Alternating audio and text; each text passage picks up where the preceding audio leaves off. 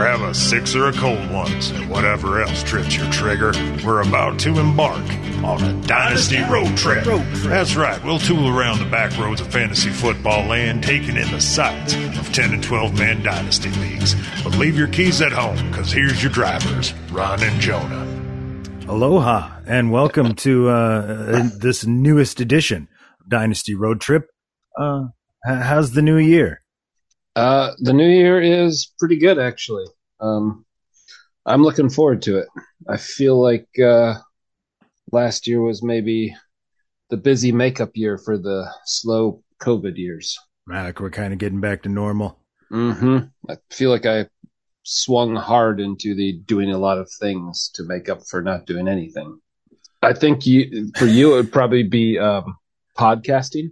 Yeah, right. I've been mainlining that shit. Just snort up some podcasts here. Hold on. Let me do a quick line of podcasts real quick. Yeah. I think constant coaching and football stuff for me with no end ever is also my last year.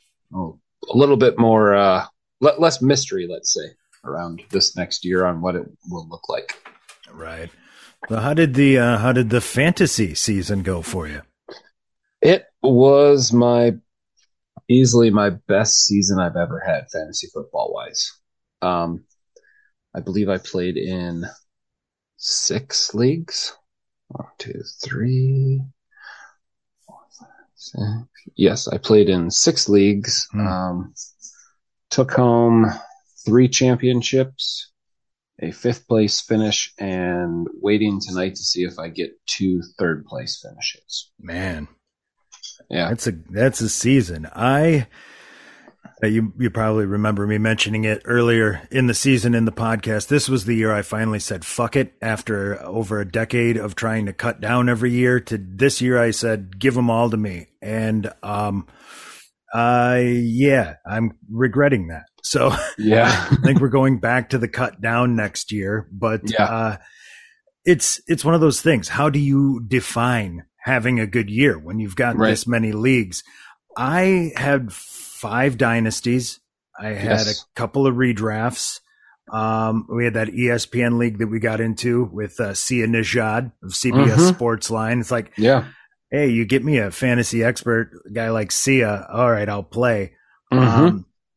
And also got into a Mega Bowl. So I'm not counting those up, but that's somewhere in the area of 9. And basically finished in the bottom last pick or last 10 or 12 in 3 of my 5 dynasties.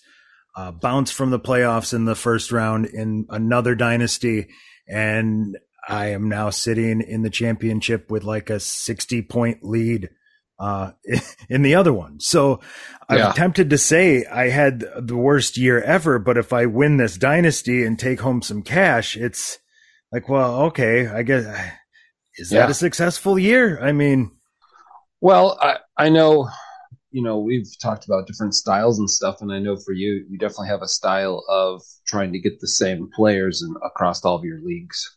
Dynasty-wise, for sure. Yeah, and I know we've talked about it on some earlier episodes, but injury bug definitely hit you this year. Yes. Some guys that start off slow and, cost you, but ultimately at the end of the day, I'm thinking about what Mike Evans just did for you. Yeah. A guy like that who maybe kept you out of the playoffs in some leagues, but the ones you snuck in, he's going to help you immensely. 60% own share on him. Yeah. And only one of those teams, one finished at the bottom, one made the playoffs, and one may win it all. Big thanks to him. So it's a mixed bag this year, but it's funny. The teams that didn't have Justin Herbert and Javonte Williams, the ones that did well. Yes. Yeah. Weird. Very weird. Yeah. Herbert hurt me this year. I would be playing you in that Dynasty Championship if it wasn't for him, having just, and this week too. I mean, anyone who did make it with Herbert, which they probably didn't, would also be disappointed this week. So, and that guy is a solid, probably top 5 dynasty quarterback. Right. And that's how I got bounced in my 10-man in the first round of the playoffs. I played Herbert over Burrow. And it was that was like, well, what do you do? We discussed. I did the exact same thing, and probably will not make that mistake again. It's just a weird year, man. He's looked good. He's looked. I don't know. Well, I'm reading a Bill Walsh book right now on coaching, actually. Yeah. And he had this one of the parts I actually just read before I came on the podcast was about just accepting the fact in football that you can't have a perfect season, and you are not in control of what years your team will do great. All you're in control of is putting yourself in the best spot when all the stars line up. Right. So, in the world of fantasy football, that's the way I feel. Yeah. I'm in good shape despite my piss poor finishes. Honestly, having that first round number 1 overall pick added to getting a guy like Javonte back and Herbert getting healthy. Yeah. I feel like I'm in a great position by doing nothing. Here's what I think some essential pieces of being good at fantasy football or consistent at fantasy football. And a keeper to a dynasty, to a redraft, to a mega bowl, they're all so different from each other. And I want to touch on that a little bit, but let's focus on the dynasty piece of it. No matter in a dynasty, you've got to play. First of all, you've got to commit to the waiver wire. Like to me, like Tuesdays are giant.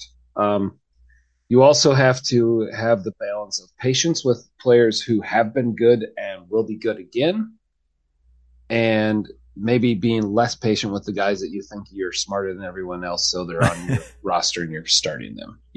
Right.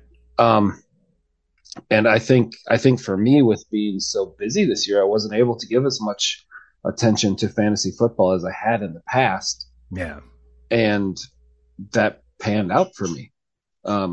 I think it took the overthinking out. And I think, this championship I won in the Dynasty, granted I made a gigantic move, but I did not change my lineup except my defense for the last 6 straight weeks.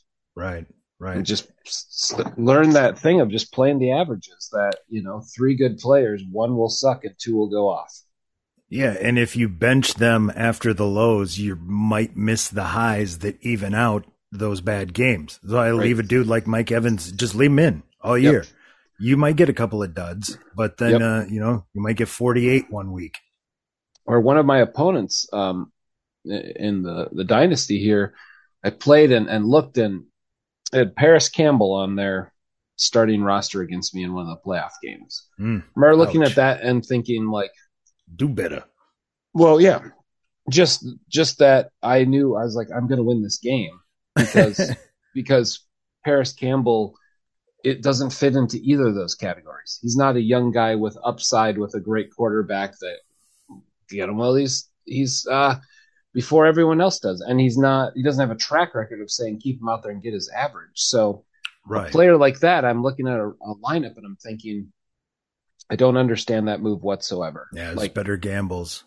And I guess you're just going for target share and thinking the guy's going to be on the field, and this year that's been enough. It's like just throw 5 balls at my guy. If I can get that, just the targets. Yep.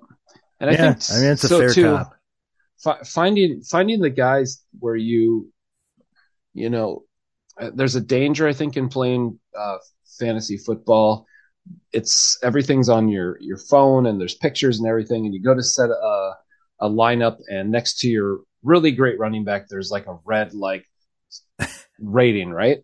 Yeah. And you like I'm going to tell people stop that too. And that's something I've had to learn as well. Yeah, don't look at that shit. Like if you're looking for a spot start because you need someone on your roster and you're combing the free agent wire, go ahead and play that game a little bit. But do not. I'm just going to say, look at Devontae Adams and Josh Jacobs yesterday, right? They're going against the number 1 defense in the NFL. Josh Jacobs is going against the number 1 rushing defense, right? Right. Yeah. With Stidham, right? Right. They put up 34 points. So, I at one point, honestly, I had Devontae Adams across 3 of my games this week. And at one point, I looked at that and thought, Stidham, San Francisco's got a great defense. Maybe I should go out and grab Romeo Dobbs and play him. And I was like, that's old Jonah talking. Don't do that, old Jonah. Just play Devontae Adams, play the averages. Yeah. And it pans out. So I think for you, you're in the spot that so many of your averages got hurt. Yeah. And I know for 2 of your guys that you like to they just hit the ceiling super quick. Allen Robinson and Adam Thielen. They just kind of. Thielen did all right this year. Yeah, he did. He did. Robinson, yeah, he is not. I managed to trade him off in one of my dynasties before. Well done. Yeah. I got a 2 out of that. Mm-hmm. I was like, I couldn't click. Come on. Accept. Well, while we're on the subject of Dynasty, I want to talk a little bit about that 10-man that we were in. We almost got to play in the championship against each other, which I really wanted for the pod. Me too. Especially because, like you mentioned earlier, with the waiver wire being so key to a dynasty, this particular league has a barren wasteland at the free agency wire. Yeah. So that's not anything that's really possible. Right. So in this particular league, the way to make moves is to essentially leverage all of your draft picks, package up a bunch of guys on your roster, and do like a 5-for-2 swap with picks involved. Yes. And that's kind of what you did. I think you went all in with a couple of big trades that we had talked about a little bit on the pod. I did. And I'll say this too, I went, let's see, I did 2 trades, 2 big trades here. Big trades. The first trade being, I'm still completely okay with the first trade, I will say. First trade I do not regret, even though I didn't get to the championship. I traded 2 first-round picks for Josh Jacobs. Okay. That was kind of my, hey, I need a running back if I'm going to get in the championship. Josh Jacobs and Justin Herbert combined for 14 points week 16.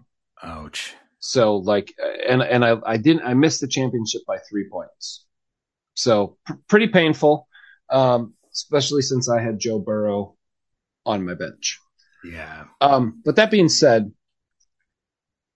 I don't regret that one because, like you said, in that league, you're leveraging. I look at it in this league, you can start up to 4 running backs. Yes. So they're at such a premium.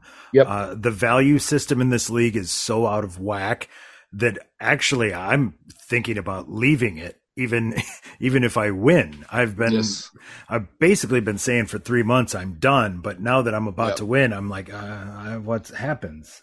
But, so it's also a love-hate relationship for me in this league. But I've always my worst finish I think in this league was maybe 3rd place. So it's never cost me to play. I have to say that. So I also have some frustrations. The biggest frustration you have to make those big trades. You do, and I don't wanna. And it's hard to do in that league. We've discussed that before. That is the most challenging league I've ever made trades in. So I made the Josh Jacobs trade. Mm-hmm. Now I gave up 2 first-round picks. That was a short-term and long-term investment. However, yeah, he's still young. He's 24. He arguably is the best running back. He is the best running back yardage wise, and he's like the number 2 or 3 fantasy football running back right now. So, and he's of the 3, Austin Eckler, Christian McCaffrey, Derrick Henry, and Josh Jacobs. Those are like your top 4 guys. Josh Jacobs is far and away the youngest of those. So I'm fine with that. The one that hurts me is I gave up some young wide receiver talent to basically bring Mark Andrews and the Patriots defense and Amari Cooper onto my team. So to do that, I end up giving up Chris Olave and Treylon Burks. I did bottom of that trade. I did gain 2 second-round picks still in that deal. So did actually move young guys, but did get some draft capital back. Anyways, yeah, so you went all in with these giant trades. Yeah. And the other reason, not only just because it'd be great to have the two of us head to head for the pod, but that I went the exact opposite route. Exactly. I, in fact, spent the better part of a month turning down a bunch of crazy, humongous offers that people sent to me. At one point, I did consider a couple, but then, like I said, I was planning on leaving the league. I wasn't going to give up a bunch of future first-round picks and screw over somebody taking my team.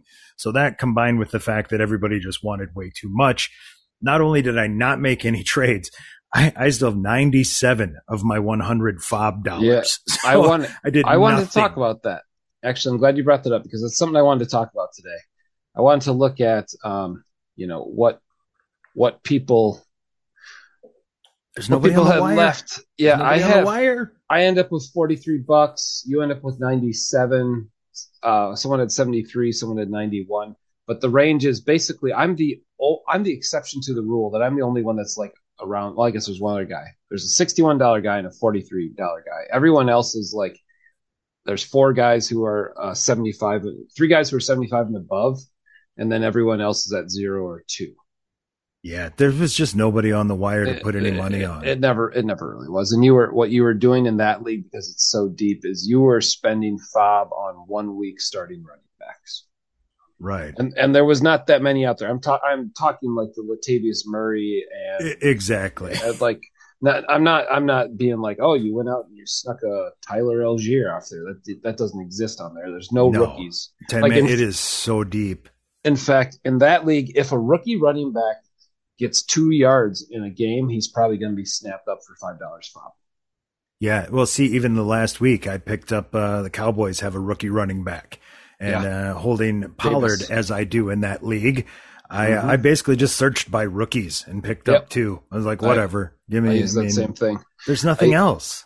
So let's talk about what we enjoyed from this year then, because we're in multiple dynasties. I'm in 2 dynasties. You're in 3. Is that right?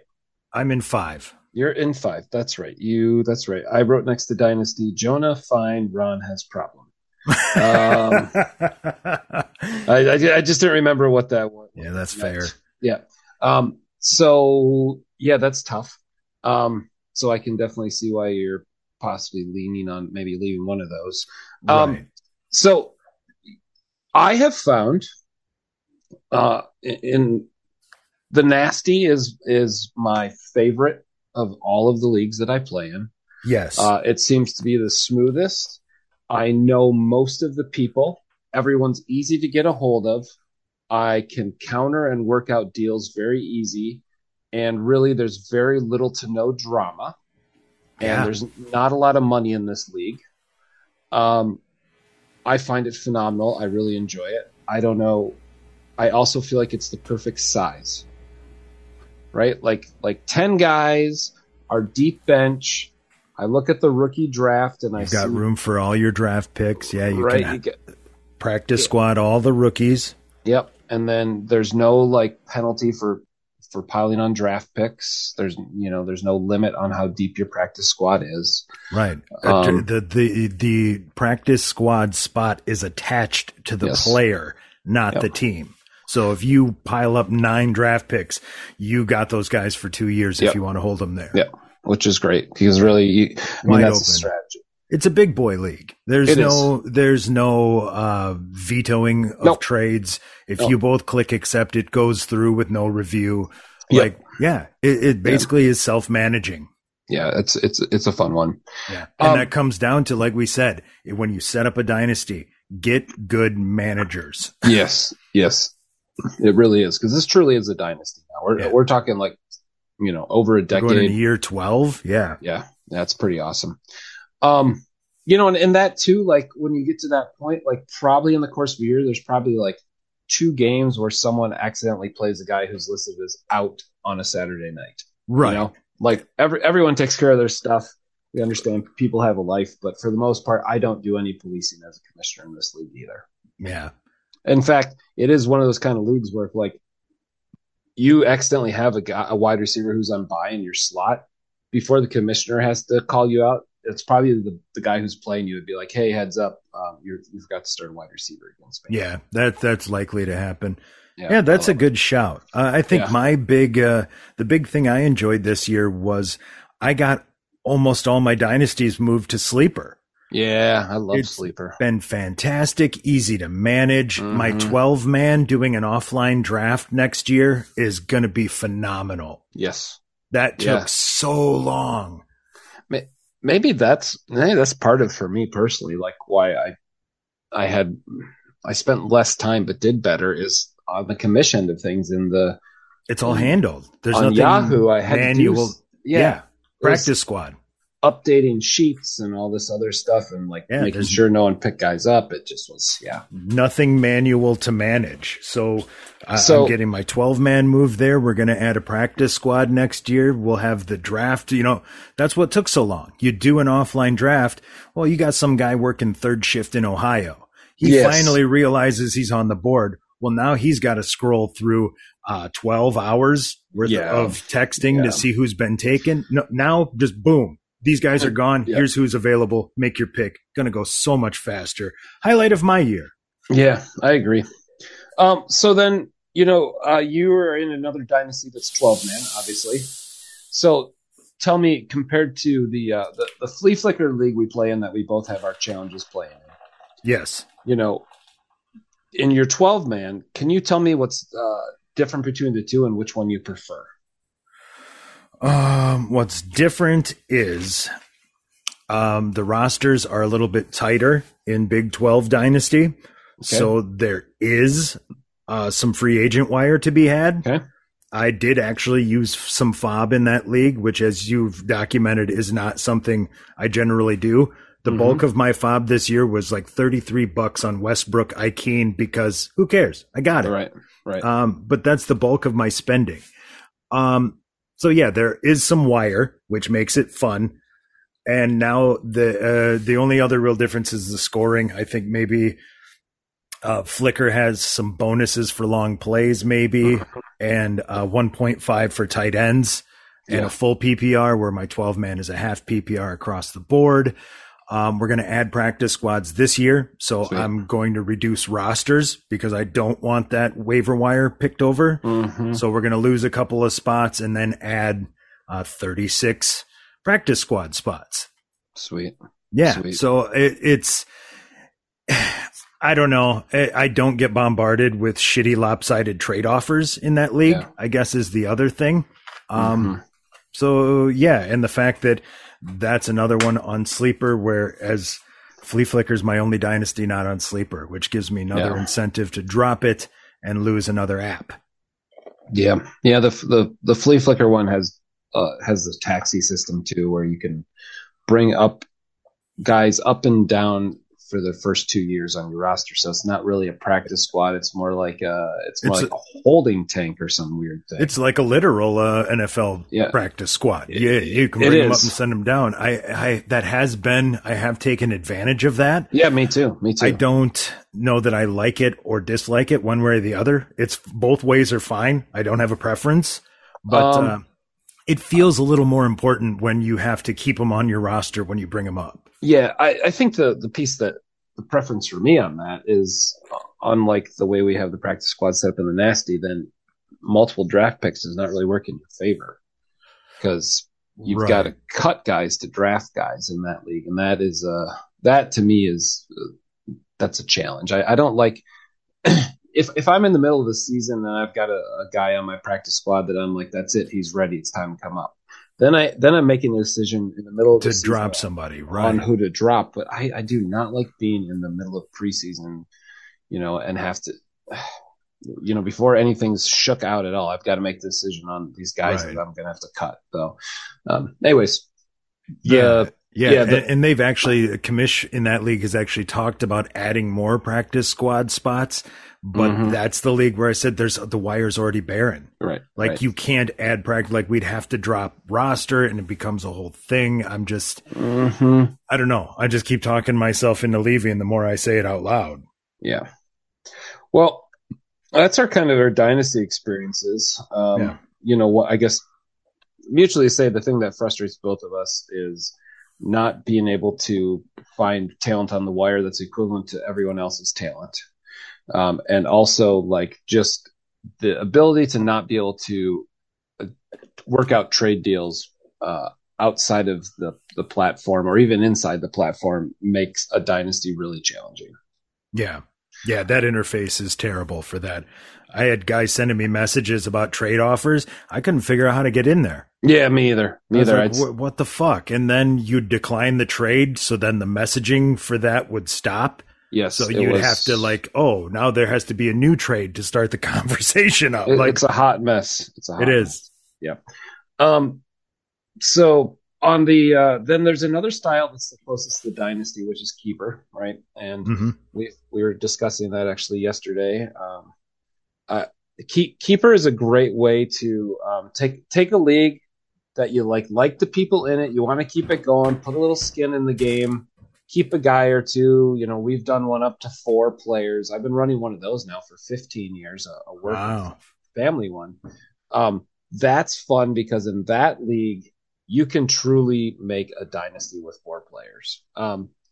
I'm not trying to. There's some strategy. There's some investment. It changes the way the whole thing works. It brings some skill into the game and at least mitigates a little bit of that luck factor, which to me, that's what a 1-year league is. It's luck factor. Who doesn't get hammered with injuries? You probably win. Yeah. So bringing in some keepers does start adding a little bit of skill. Yep. I enjoy it.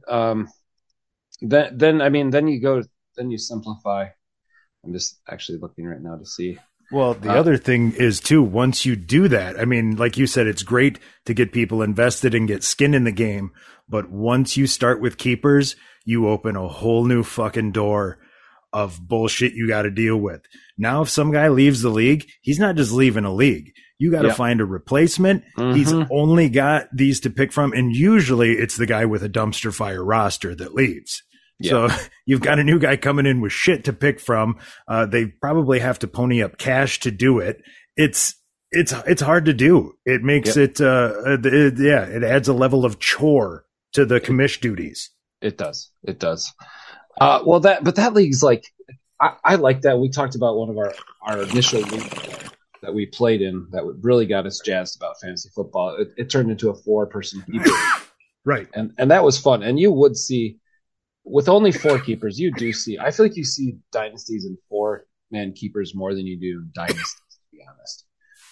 Like I remember Sofa King, he was able to really win quite a few games. And I remember just being like, oh, really? Like he's got Terrell Owens and Des Bryant and Brian Westbrook. I say Westbrook, yep. Right. Of course he's going to win. So in this league, this 4-keeper league I've just won my 4th championship in the last 5 years, which is crazy. And the level of competition it's solid. There's maybe one guy in that league who's never really quite figured out how to play, but everyone else tries and sets lineups. Yeah, there's always one of those. You almost need that. But I will tell you, that's Christian McCaffrey, Devontae Adams, and Austin Eckler and Tyreek Hill are my keepers in there. So like you can make a dynasty off that. So I enjoy that. Well, my other drawback that I would say for that keeper league is, as we've covered back in the day when we expanded the keepers in that very league we're talking about, essentially you are punished for having a really good deep roster. Yeah. like, okay, I've got 6 guys that are in the top 50. Shit. I want to keep them all, but I can only keep 4. This other team over here is a piece of shit. So not only do they have nothing to cut of value, but they're going to have the number 1 pick and they're going to take everybody that I had to cut. Like it is great for trying to even that out a little bit. But like I said, it feels like you're punished for doing well, which is why I shifted to Dynasty. Yeah.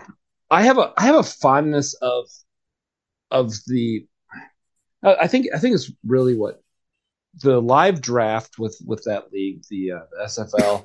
That's what it was. Yep. That got me. And then the other piece that always got me was when I really like, I mean, you play fantasy football to feel like a GM in a football team, right? Right. So like, I remember about a month before draft starting calling guys, because you didn't text or Facebook message and stuff back in the day. Right. Call people up on the phone and have a conversation with them and like figure out who we thought their 3 keepers would be. Right. I did love that. Trying to figure, I'd be like, oh, well, I hear this guy's leaning this way.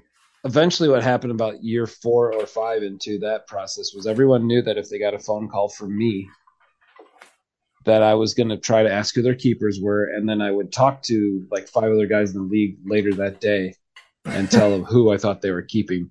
And so I just became kind of the source of information for everyone's keepers. Yeah. Which was super fun. So I remember like going into the draft and being like, okay, we've got 3 keepers. There's 10 teams. I think I have 26 of the 30 keepers figured out. Right. Yeah. That was fun. That was good times. Yeah. Cause people would literally walk up to the board and write their 4 keepers up there. Yeah.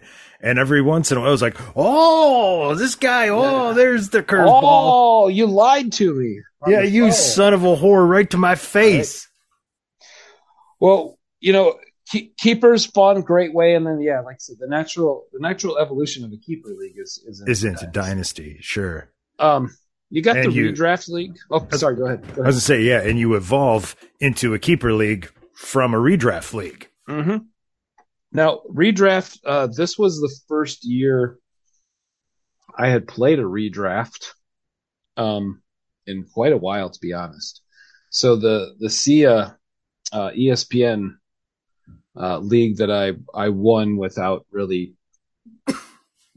I didn't really try too hard. It's just weird. That was the first redraft I'd played in a while. And I guess it was fine and I won, but I didn't really care. Like, because you're not invested in it. It's like big deal. It's like, there's no history. Well, first of all, too, it was like the first year that ever happened. So there was no like I barely know the guys. I know you're friends with them more than I am via podcasting. And then I'm not huge on Twitter. So I only would just get on Twitter to say a shitty thing and then get off. That's what it's for. Right. So that was fine. But I just, in the redraft, like, it's fine and fun, but I think like I have also found too, and maybe you found this, if you play in a redraft league and the level of competition isn't what you're used to in a dynasty or a keeper league, then you just don't care. You just don't care, because like, even if you win, you're like, so what? So what? That wasn't, of course I should win. Yeah, I should have beat some of these people. Right. They don't know what they're doing. And they're starting Paris Campbell against me. Well, and for me, a redraft comes down to the draft. So if you're playing in a redraft league and you're not doing a live draft, that's really what it's all about to me. Yeah. So I have that same ESPN league with, who is it? Sia Nejad and Alan Bell. Apparently 2 fantasy guys who get paid for the shit. So I had to play that. Yep. I have my family league that we do a live draft every year. And then the aforementioned SFL that we kind of came back to help fill out and keep from going kaput. Yeah. So that also contributed to my unusually high amounts of teams and 4 apps. 9 teams, 4 apps. I think next year I can be down to 6 and possibly 2. So you heard that, everyone? Ron's moving to 11 and 5. And then I had a blast this year. Only my second year doing it. Finally made it far enough into a Mega Bowl to get the whole idea. And I got to tell you, I'm kind of obsessed with it now. Okay. So you and I played in the same Mega Bowl. It was your first year in it. Yes. It was my second year in it. So this was the year, my second draft into it, a much more clear understanding of how it works. I'll tell you what, I really love the format. So I think the biggest thing that I would tell you is, week 12 is when the playoffs start. And then you're no longer playing people head to head inside of your league anymore. And that is really exciting because you will play against some of the same guys that you own. That does sound fun. That is fun. And then on top of that, as it goes on, guys, let's say your league starts and there's week 12, there's only 3 guys inside of your league, right, that are still left in it. Okay. So you're only competing against those 3 guys for waivers. Oh, yeah, I suppose. And so the further you get, the more those guys drop out. So for me, the last 3 weeks, I hadn't had anyone in my league that was still going. So I didn't have to play the waiver wire on Tuesday. I got to pick from anyone I wanted on the waivers. And then sometimes you're like, shoot, I'm the odd man out. So you really go for it all. You like take high risks and stuff. So anyways, there's 120 people in the league. I lost last week to play in the championship, but this week I'm sitting right now in a really good spot to take third place and win some money. And wow. The guy I'm playing against, we had 2 of the same players on our roster. So you go into that being like, all right, so it's actually instead of 10 on 10, cancels out. Yeah. It's 8 on 8. So it's a good time. It really is. I really had fun with it. And now I know next year that you're really, or what I knew this year, I didn't know the year before, is go ahead and pick the people who are usually sure things. I mean, obviously you should always do that. Knowing that there's a good chance that those guys that show up in week like 14, 15, 16, 17 that win leagues are going to be on the wire. And you might only be competing against about 2 people for them. Yeah. So, for instance, this week I was able to pick up.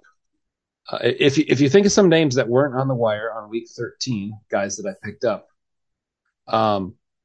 Cam Akers, Tyler Algier, James Cook.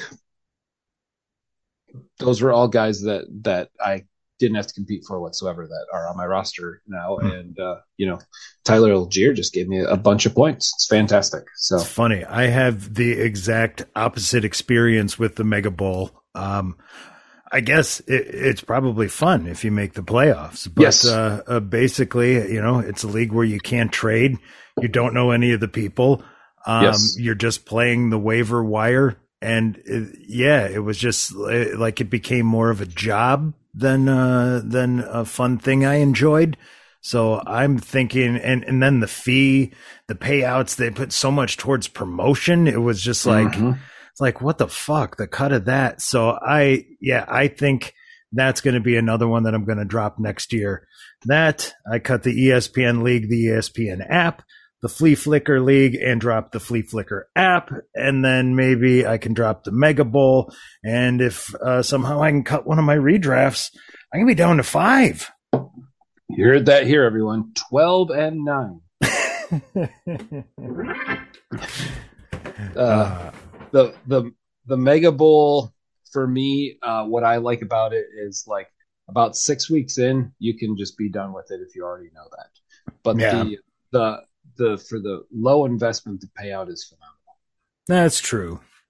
I wouldn't do $100 Mega Bowl, but I'll do a $35 Mega Bowl. I think I'll probably walk away with a couple $100 here. All right, are we ready to hit the road trip? I'm sorry to hit the road trip. Well, sweet. Sounds like we got drinks ready to roll, and day tripping today. It's nice. Oh yeah, it's good weather, nice and clear out there. Mm-hmm. Well, let's hit it. It's time to settle up at the bar and the bathroom. Top off that tank and grab one for the road, because we're about to take you around the league on a Dynasty road trip. Well, why don't you tell the people where we're road tripping today? Well, today we're going to do a hard thing that we all should do more of. We're going to take a deep reflection in what we did in the past. We're going to look at the rookie draft from last year. Oh, yes. We'll use the Nasty as our kind of measuring point here. The Nasty, a 10-man half PPR dynasty featuring practice squad. Founded by Ron and Jonah in 2011. We're going to look at the 30 rookies that we drafted. We're going to go in the order. I think we could do this as a good pick, possible bust, or jury's still out sort of scenario. So you ready to just dive right in? Yeah, let's do it. Okay. We're starting with pick number 1. Pick number 1, Breece Hall. Yeah, I think that's a no-brainer. Yeah, love it. Too bad on the injury, but man, he was showing everything you wanted. He was looking every part of that number 1 pick. Agreed. That's what you do there. Mm-hmm. Pick number 2, we had Kenneth Walker. Also, just totally fine with that pick. Yeah. Yep. Like that right there. Running back. He turned out to be the second best running back in the class. Arguably, we'll get to Dameon Pierce later on, but I would say Dameon Pierce second half of the season looked like the second best running back. Kenneth Walker second half of the season looked like the best running back. Number 3, we had Drake London. Yeah, I get that. Yeah. I'm fine with that. Of all the, if you're gonna say a wide receiver there, maybe I would, if I go back, maybe I'd realistically, I could pretend like I'm very, very smart and say you should have taken Chris Olave there, but you shouldn't have. Maybe Garrett Wilson. You could have gone Garrett Wilson there, and I think you'd be fine either way. Yeah, if I'm stuck in that spot, it's hard to justify. My guy was Watson this year, but yeah, that's hard to justify up at 3. Yeah, you not pre-draft, you couldn't have. Yeah.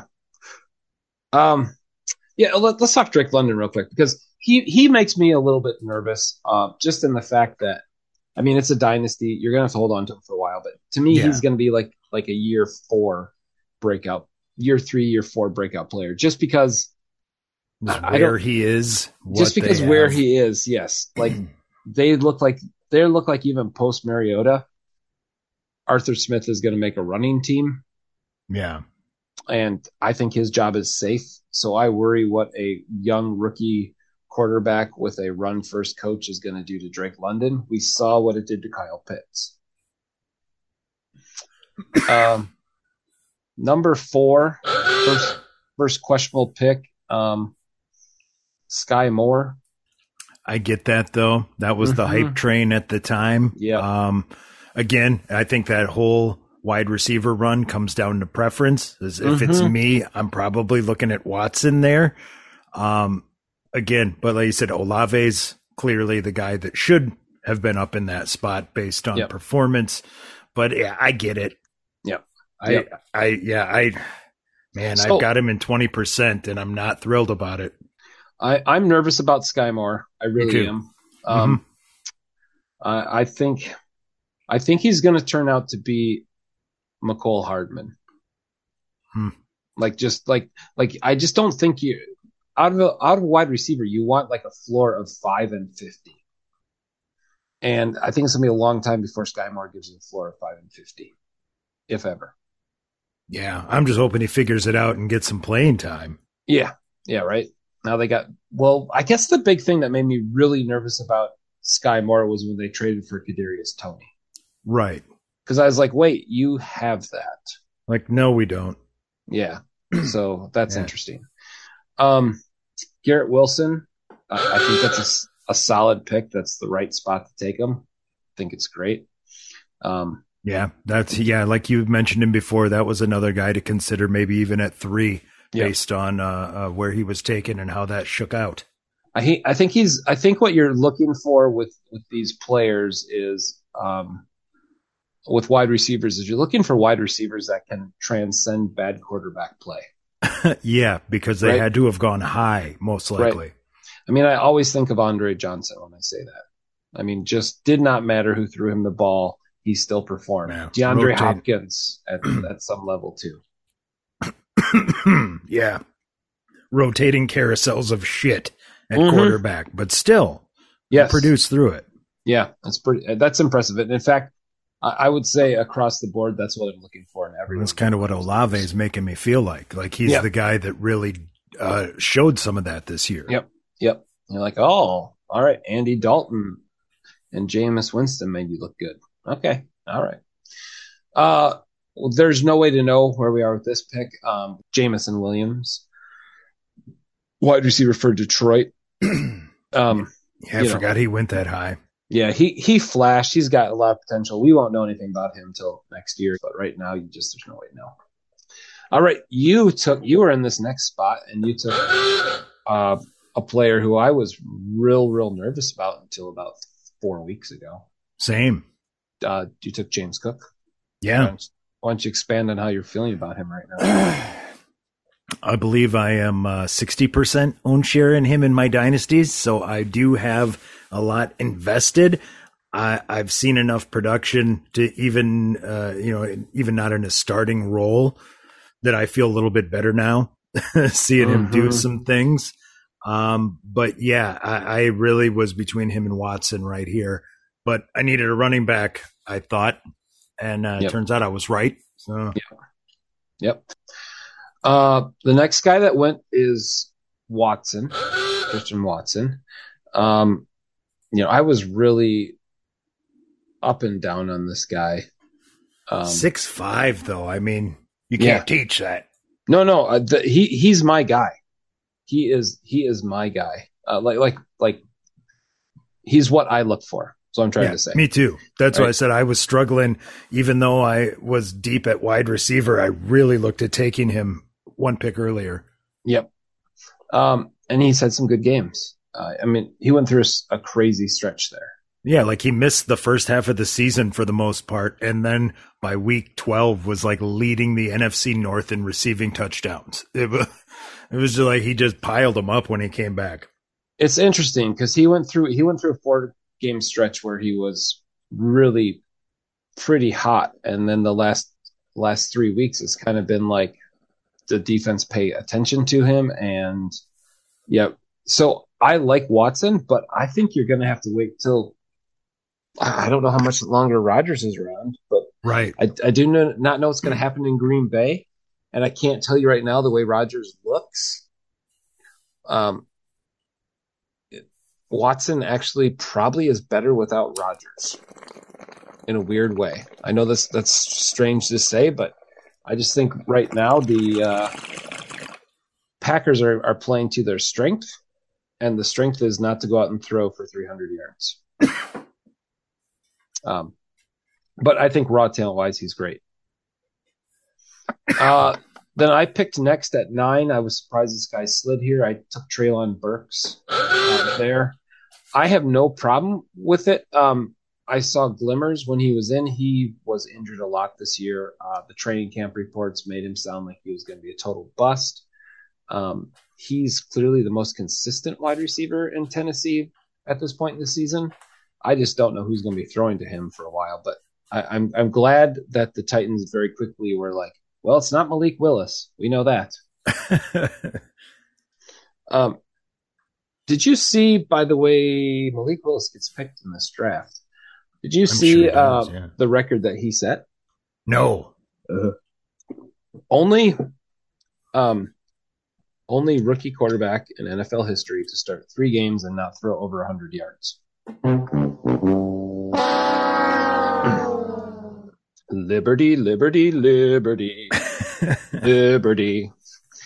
I think it's going to take him some time to develop if it happens at all. That's true. I don't know if his raw running talent is as good as other quarterbacks that can throw better. Right. That's his problem. Jalen Hurts and Lamar Jackson are phenomenal runners that you'll be patient with their passing, and they both have shown great glimpses. I don't know if Malik Willis is a dynamic runner enough to have that patience, so we'll see. Pick 10 in the draft went Chris Olave. What a steal. I love it. That's a very Jim pick. Yeah. Jim took him. Jim is notorious for being really great at the end of round 1, early round 2 for taking DeAndre Hopkins, Keenan Allen's, those type of players. And over and over. Yeah, I think Olave is just that guy. I think Olave is like a 7-catch, 80-yard floor sort of guy. And with Andy Dalton at that. Yeah. So I just think that's great. Yeah, great pick. Here's what I'm going to say is potentially our first big bust of the draft. Isaiah Spiller went, and he was one of these players. I read a lot of offseason draft articles. I don't have to this year because I've traded away all my picks, but I think I've got I don't have many picks to do in neither of my dynasties. Spiller was a guy that was warned about by a lot of fantasy experts to say he's good at everything, but he's not great at anything. He has all the measurables, but he doesn't blow anything out of the water. And it was interesting to see that early in the season, Isaiah Spiller, for a few games, was Austin Eckler's backup. And then as the season progressed, he went from not even being active anymore. So I'm going to say that Spiller is going to turn out to not be the starting running back in LA for a while. And I think by the time he's due, when Eckler's out of there, I think they're going to get someone else. How do you feel about Jahan Dotson? I wasn't a big fan. So yeah, one of those guys you're glad to see come off the board before it gets down to you. Like, good. Yeah. Didn't thin my board one bit. Yeah. I feel like I might be carrying my anger of the name Commanders into my decisions on players going onto my team, but I do not have a share of a single Commander on any of my rosters. I believe I'm 40% own share in Scary Terry McLaurin. Yeah, I do like some Scary Terry, although I was able to get him cheap. I know we talked during the season about getting him cheap, and then it looked really great for about 3 games, and then I'm glad you didn't pay a lot for him. I did not. I'm not going to pay a lot for this muffler. Yeah, well, you shouldn't have to. Trey McBride, first tight end off the board, went here. 6'3", big award winner, in a perfect spot in a theoretically high-powered offense behind a guy who's on the wrong side of 30 at a position that's slow to develop. It seems like the perfect fit. He's got time to come along, and then eventually those snap shares will be his. Here's you speak like someone who must own him. I believe I've got a 40% own share in him as well. Yes.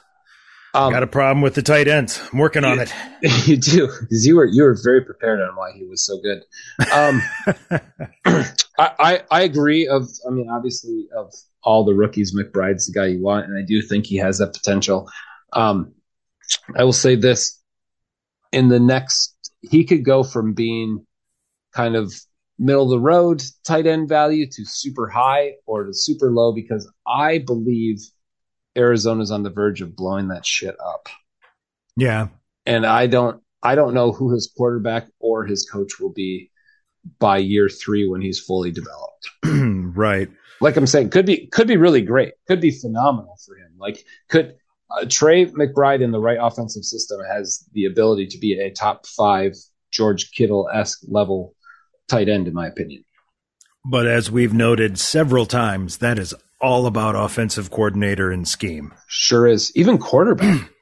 Yeah. I mean, even inside of that. Some of them just don't prefer to throw to one. Yeah. Look at what George Kittle has done with Brock Purdy under center. It's been a phenomenal run. It's been great. Oh, yeah, you've been enjoying that in your dynasty. That 40% own share, yes. And I'm enjoying him in my championship bet. Huh. Yeah. Yeah. We've got our Kittles in line, as they say.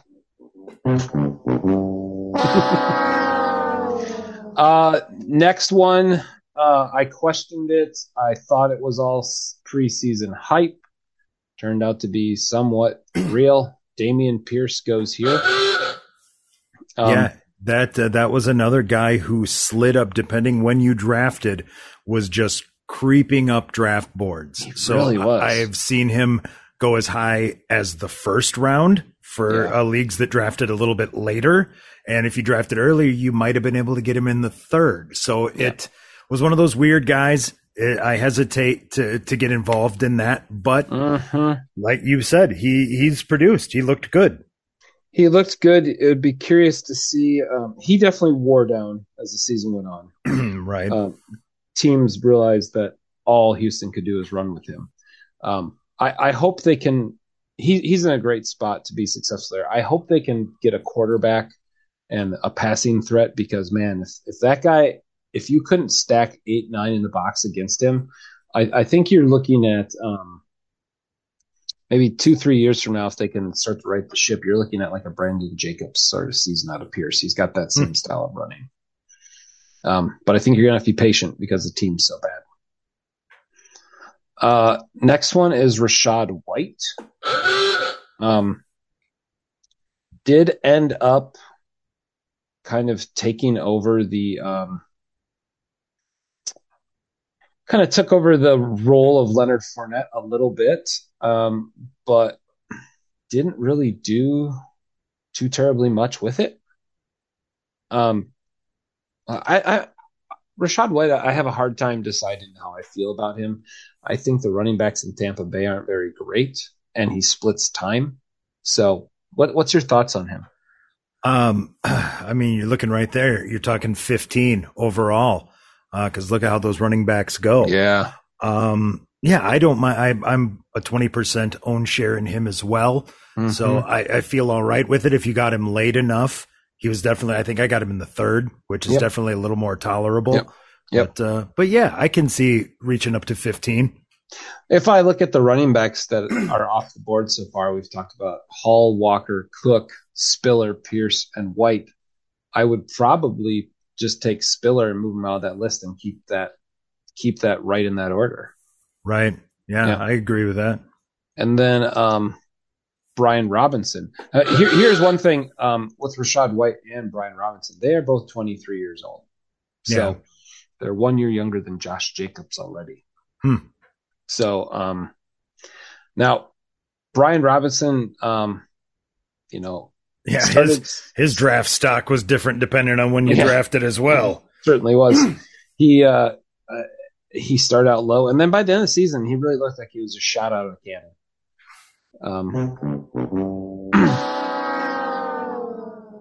Got so many good jokes about him all year.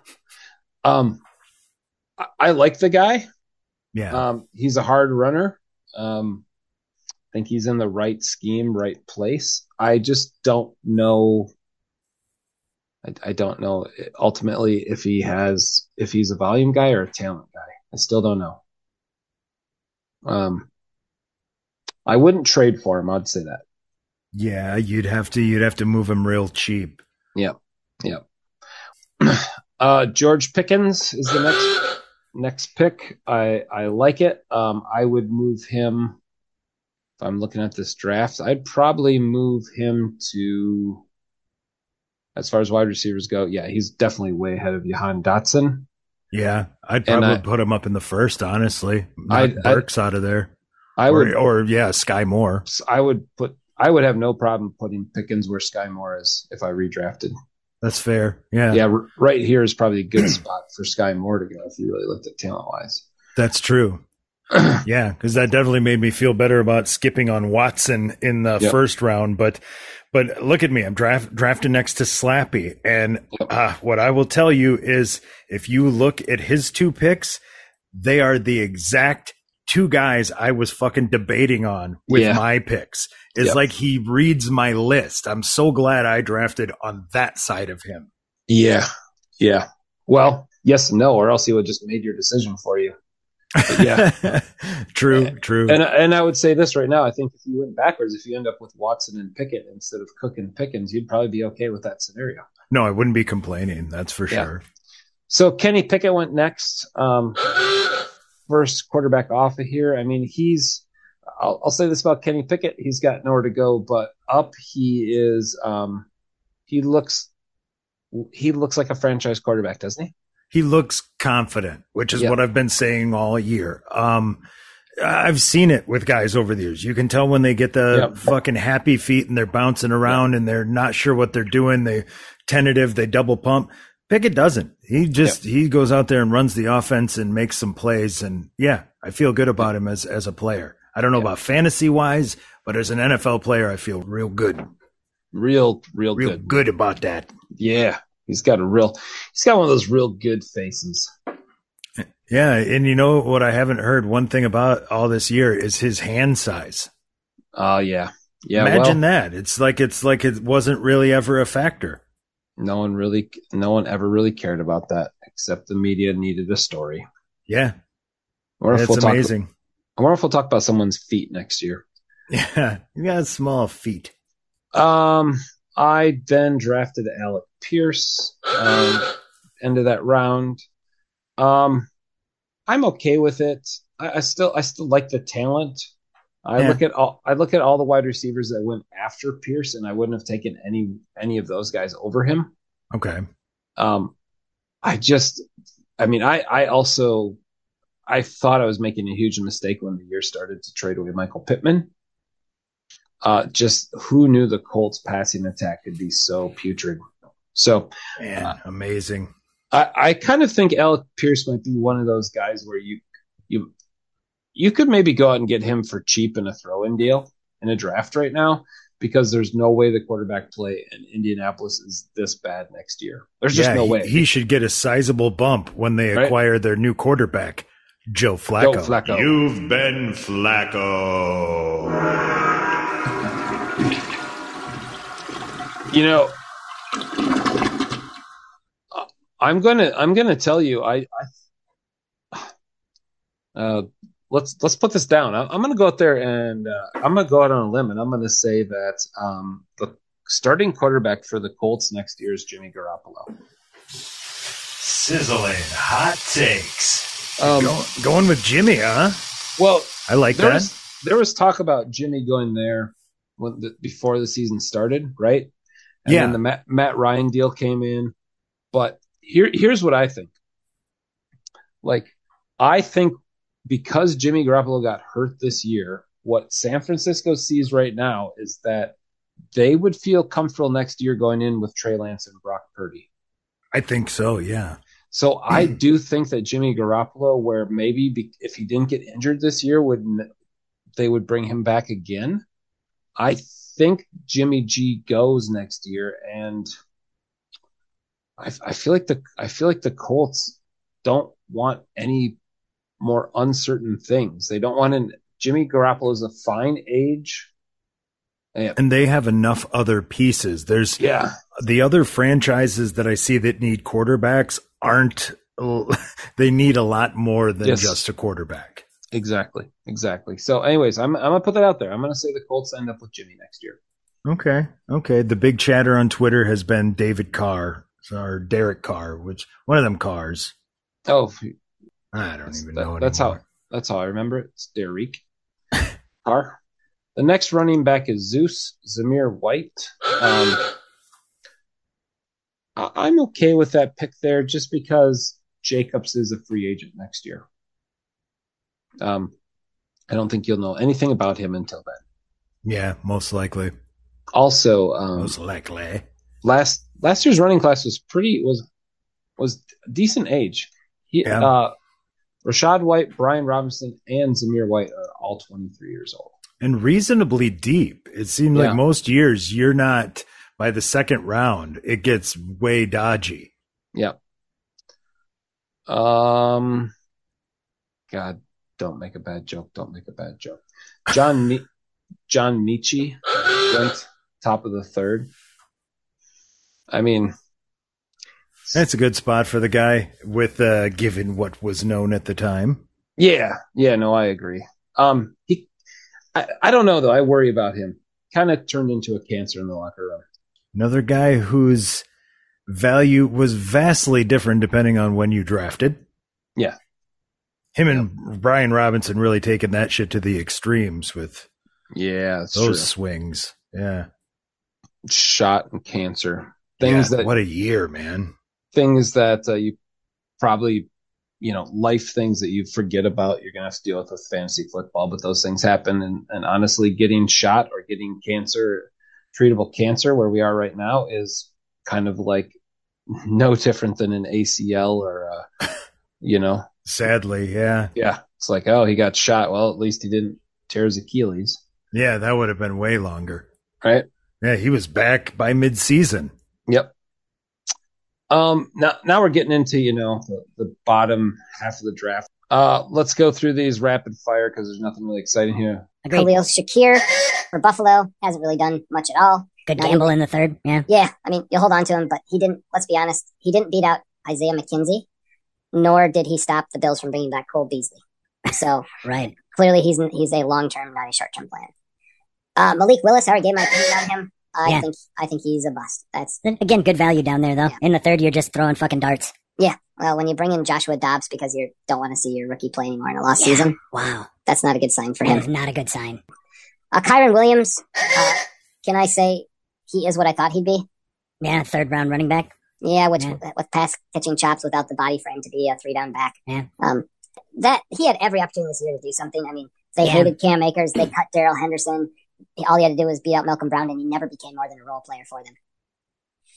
Here's the only running back that, and I was high on this guy. I wanted to grab him in some leagues, and I did. And one, I had to trade him away in the other dynasty to get a guy. But Tyler Algier, I like him.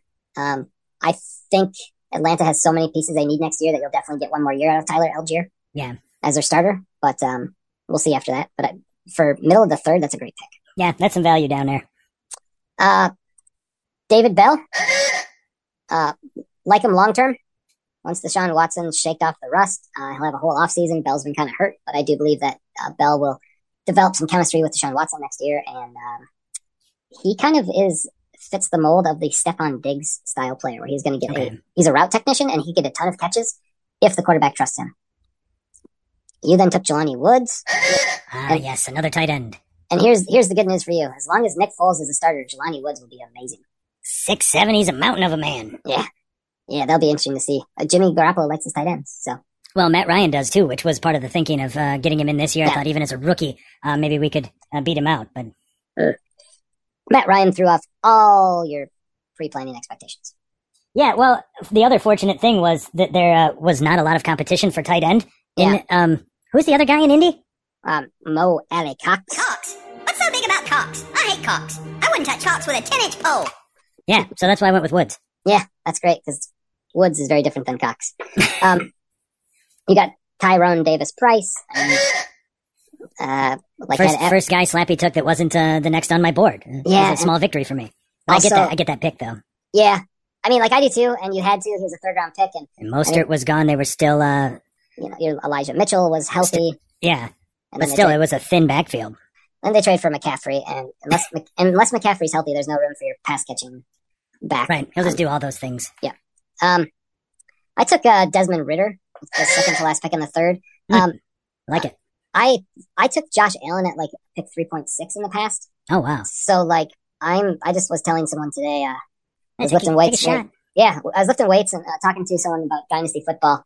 Actually, one of the football players, and it was his first year. I was looking at his roster, his first year making a Dynasty, and I said, unless I really love someone, I always take a quarterback in the third round. Yeah, because you've got a couple of years to let him develop. There's high upside potential. The last guy to finish this list is Pierre Strong. Again, like you and I would both caution and say to anyone, as long as Bill Belichick's in New England, don't invest in a New England running back.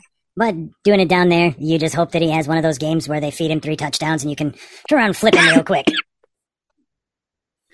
Let's real quick here. We're running close on time, but I'm gonna go through the top scoring. I'm gonna rapid fire this and go through the top scoring rookies this year. All right. We're at week 17, so it's pretty safe to say this is not like an average anymore. Pretty well locked in, yeah. Yep. We go Walker, Hall, Pierce, Olave, Pickett, Robinson, London. Now here's the first guy, Romeo Dobbs. Okay. Was not drafted. Wait, I am doing this all wrong. Starting over. I had projections on. I'm sorry. I was like, that can't be right. Wandale Robinson's terrible. Okay. Scratch that. Starting over. These are the real stats. Kenneth Walker, Breece Hall, Damian Pierce, Chris Olave, Kenny Pickett, Brian Robinson, Drake London, Romeo Dobbs. He's still in that same spot. Nope. Wow. Starting over. Oh, Jesus Christ.